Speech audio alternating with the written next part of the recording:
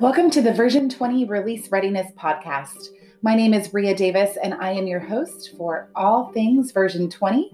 And the goal of this podcast is to bring you up to date on the most current information available to prepare you for version 20. It is releasing later this year, and the first thing that you need to know is that if you plan on e-prescribing after December 1st, 2020, you need to upgrade to version 20. The reason for this is a change in the transmission standards that are required by all electronic medical record vendors and pharmacies. So version 20 is going to be what we use to support this new transmission standard, and we will do this by introducing actually a brand new medication module. And so this medication module will impact how you enter a historical medication, prescribe a new medication, or refill an electronic prescription for a patient.